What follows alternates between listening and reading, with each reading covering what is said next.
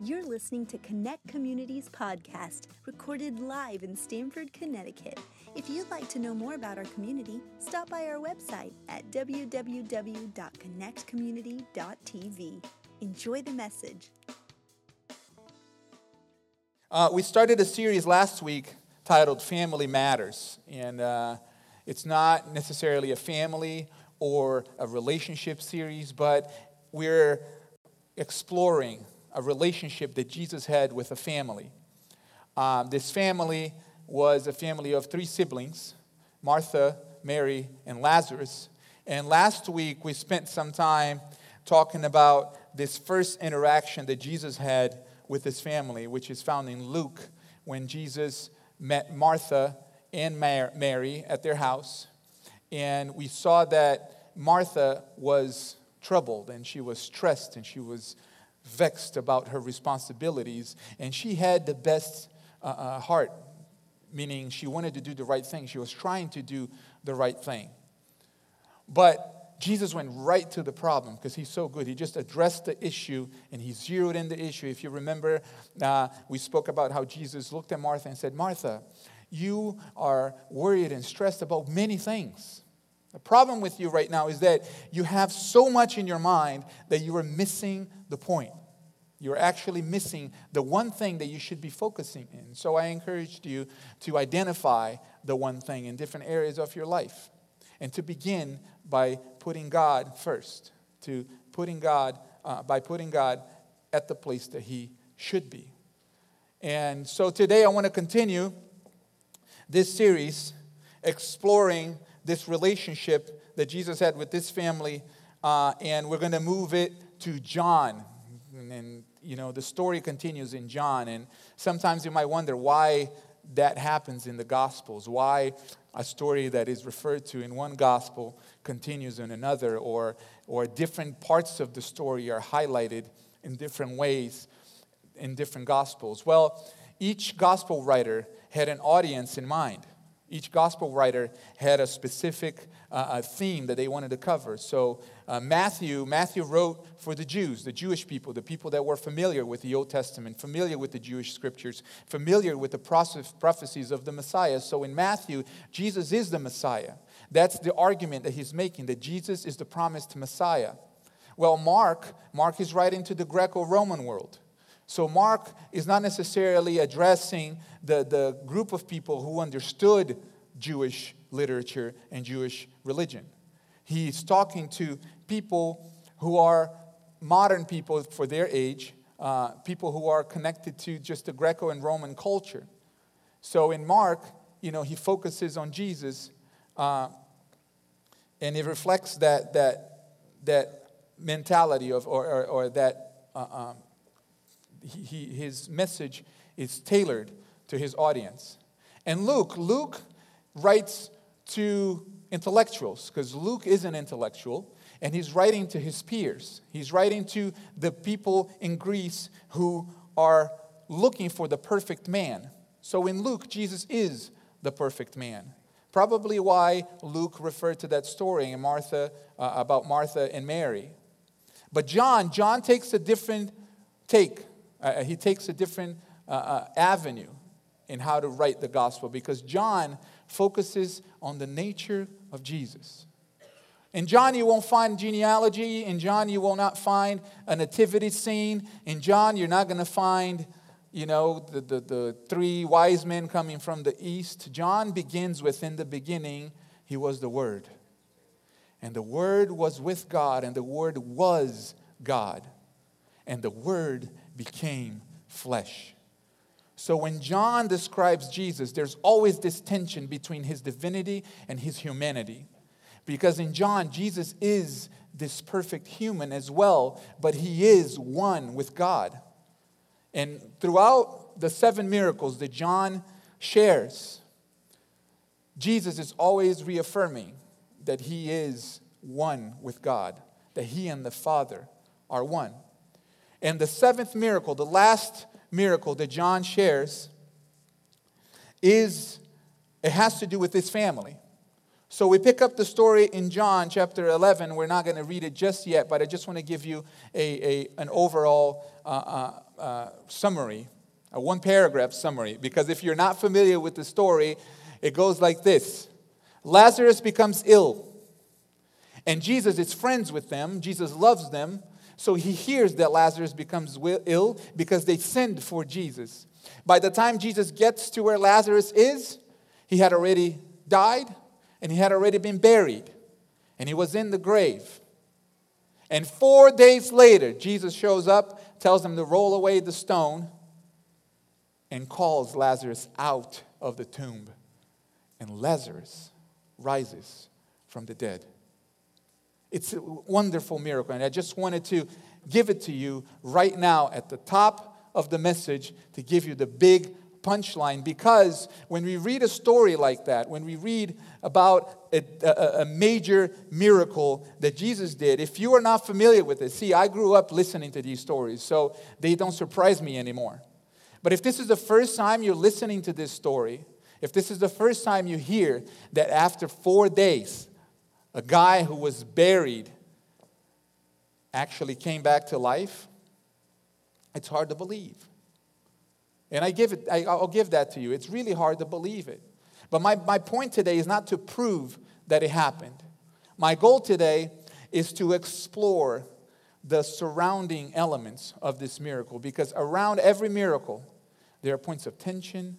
Around every miracle, there is moments of fear, of doubt. Around every miracle, there is moments of just unsettling moments that the person goes through. And I want to explore, because this happens not only with miracles, but this happens with big achievements in life too. And you probably have realized this at some point in your life. If you have reached something that seemed impossible, if you have accomplished something that seemed unlikely, the moment you cross that finish line, the moment you achieve, the moment you get to the place that seemed impossible, it's all the surrounding little events are eclipsed by the majesty of what just happened.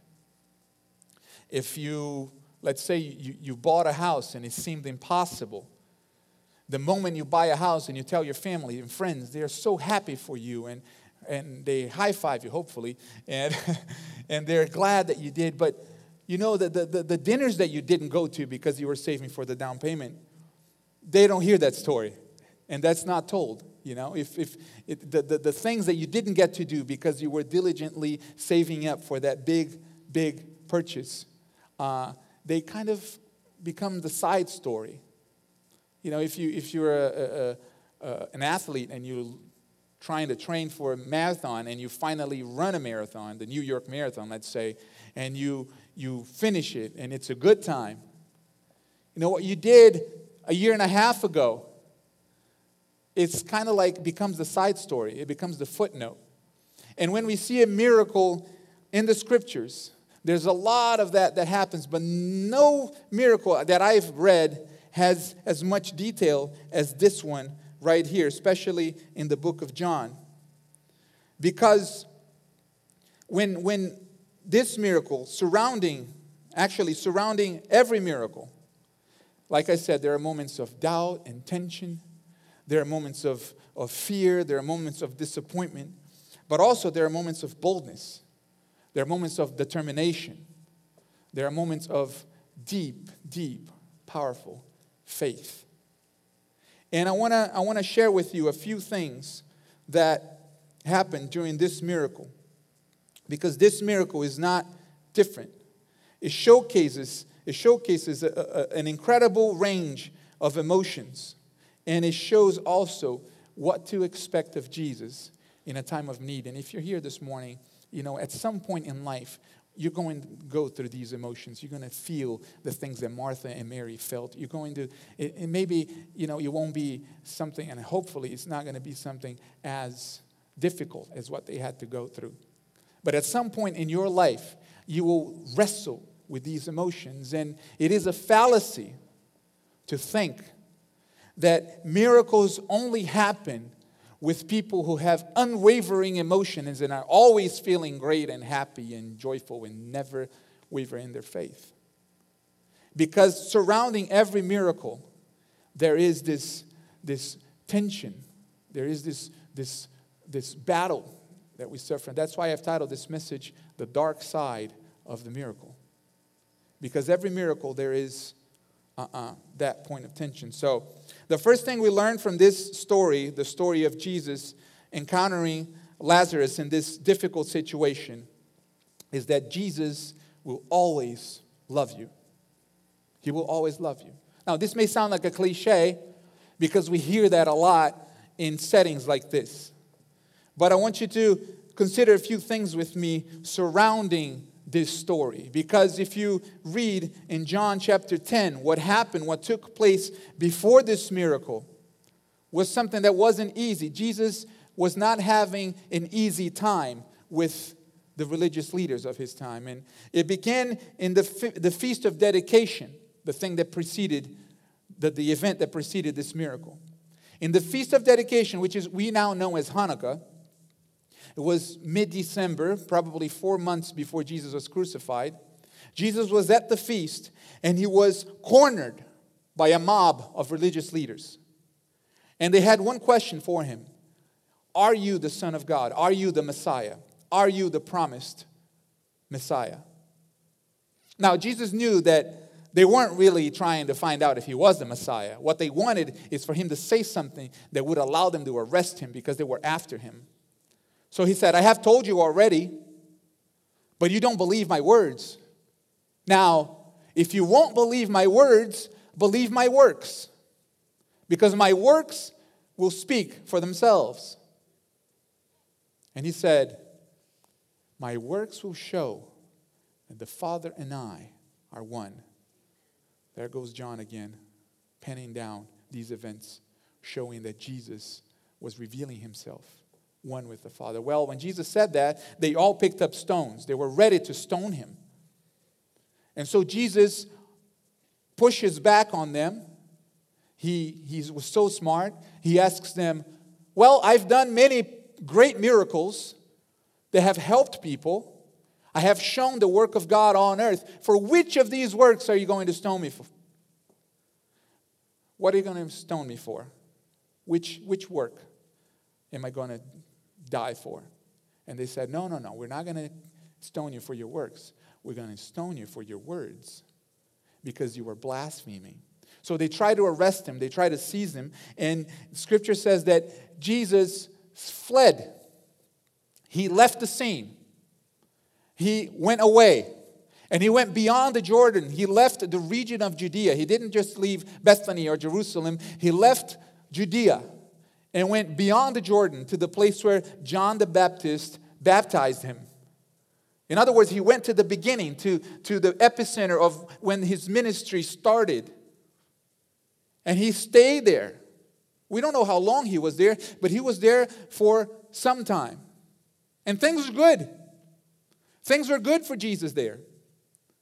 Because the disciples of John the Baptist heard of Jesus, saw his work, and they said, listen, John didn't do much work. Like, he didn't do a lot of works. But everything John the Baptist said about this man is true. Everything he said about him is true. So they began to believe in Jesus. In that region, beyond the Jordan, Jesus wasn't really being persecuted like he was in Jerusalem.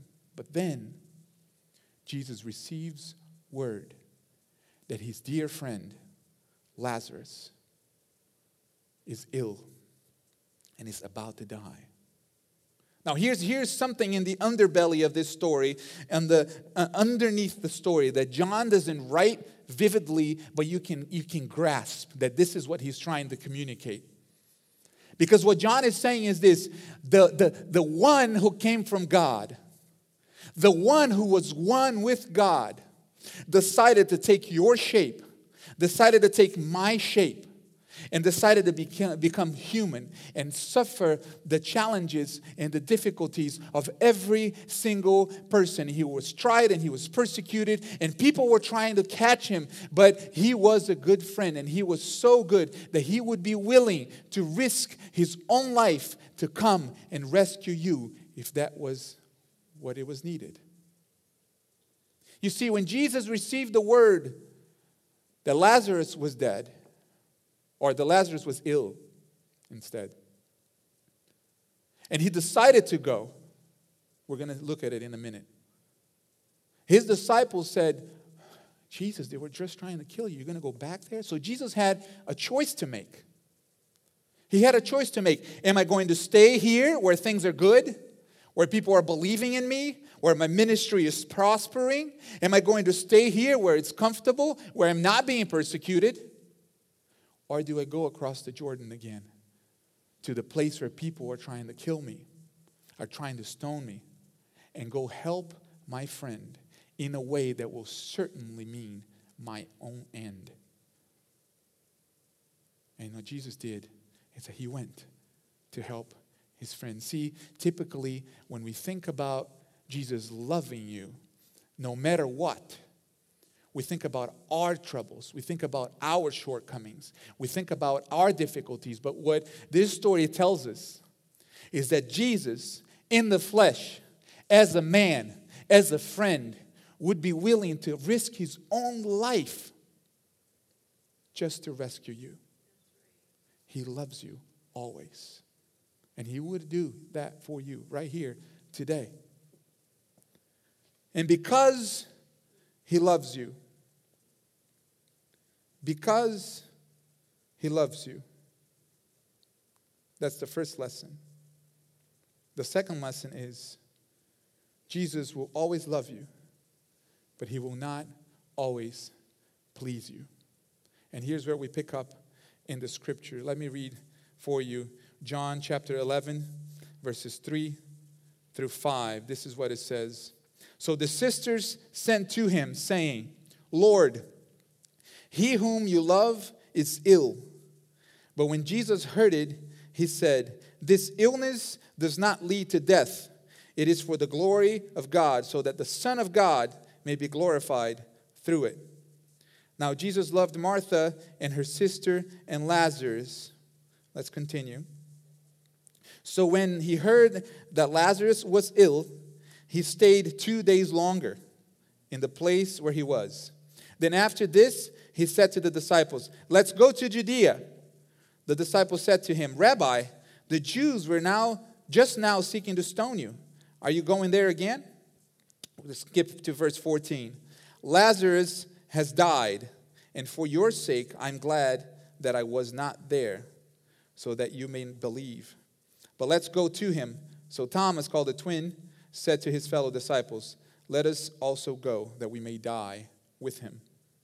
You can sense that there's tension in this passage. There's tension there because Thomas recognizes the danger that they're about to go into, the danger that they're about to suffer. But what I want to highlight here is that this passage actually puzzled me for quite some time. When I first read it, it puzzled me because it's almost as if Jesus waited for his friend to die. Did you catch that? It said Jesus loved Lazarus and Martha and Mary very much. So when he heard that Lazarus was ill, he waited 2 days. He stayed back 2 days. I mean, this is the man who healed somebody by just sending a word. He could have just commanded for Lazarus' illness to leave. But he waited 2 days. He stayed back 2 days. And he only went when he knew Lazarus had died. Now, there's something about this story that, brings in a different type of application to your life and my life, because after having lived a little while, after having heard some stories and seeing a few more things, this is what I've come to realize. That Jesus waited for Lazarus to die because he loved him. You see, it might sound like a contradiction. It might sound like an oxymoron. Well, Jesus loved him, so he let him die. Well, sometimes God will allow a momentary loss in our lives because he can already see the permanent gains we will have. He will allow a temporary loss in my life, in your life, because he can see the future gains that he has planned for you. I'll share a story with you because that happened to us. Many of you know that we come from Houston, Texas, and we spent some time with a great ministry down there. And, life was good, life was great. But when we got to close to hitting the 10-year mark of being part of that church in Houston, Texas, I began to feel a sense of disconnection. Like it's almost like my heart was beginning to turn away from the ministry, from the church. And it wasn't on purpose. It wasn't anything that happened. I still love the church, still love the people, love the community, love the friends that we made. But I couldn't explain what was happening. And, I've had plenty of conversations with people. And if you've been in the ministry, you know that there's lots of conversations about my season is ending. And what that really means is I don't want to be here anymore. And I'm just going to leave. Or I have been hurt and offended beyond repair, and I just got to get out of here. Or this is not working for me anymore, so I feel like God is telling me to go, and my season is ending. So many of the conversations that I've had with people, that's what season ending meant. And now I'm in the position, feeling like my season is ending. So I spent a good period of time, weeks, months, just seeking God and praying and saying, God, what's wrong with me? What's wrong with me? I'm part of a great ministry. I'm part of a great group of people. We are changing the world. Why am I feeling this way? Why am I feeling like I'm disconnecting, like my heart is turning elsewhere, but I don't even know where? What is going on? Why? It's almost as if the passion, the engagement was dying. And it took one trip. It took one drive through Stamford, Connecticut for us to have our eyes opened and realize, oh, this is why we're feeling the way we're feeling. Because I was praying, I was going into the auditorium. They have a huge 16,000-seat auditorium, which is very unassuming when it's all dark and there's no people in it. And I would look for a dark corner. Sometimes I would skip lunch and just go in there. And on my knees or sitting down against the wall, I would just cry out to God and say, God, what's wrong with me? God, please help me. I want to work with passion. I want to give my all. And I would go back into the office and give my best and try to perform the best that I could when actually I sensed my heart just moving away from what we were doing. But when we took that trip to Connecticut and we were in prayer, asking God for the next step, it became clear that part of my life needed to die so that this part of our lives could come to life. And sometimes God will allow seasons and moments and engagements and relationships and dreams to die, not so that you will never see them again, but so that He can bring it back with a new kind of life, with a new kind of purpose that is for His glory. Now, if you live for God, and if you have gone through a season like that, if you have had to let something go like that, you will know that it's not easy. It's just not easy. It's not easy to let go of someone you love, of people you love. It's not easy to let go of a job, a career you love. See, we're still friends with the ministry. In fact, our relationship is still close. They have helped us many times with counsel, and I've been there multiple times and have seen the staff. But we left. Like, we're not part of their lives anymore. We're not part of the mission and the vision of the ministry anymore. It had to die. And if you've ever had to go through something like that, my encouragement to you is this. There is a huge opportunity, and this is my third point and the third element that we learn from this story. There's a huge opportunity from the moment of loss to the moment of the miracle. From the moment of loss, between loss and gain, there is a gap. And you have a huge opportunity to engage in the only way you can, which is to believe.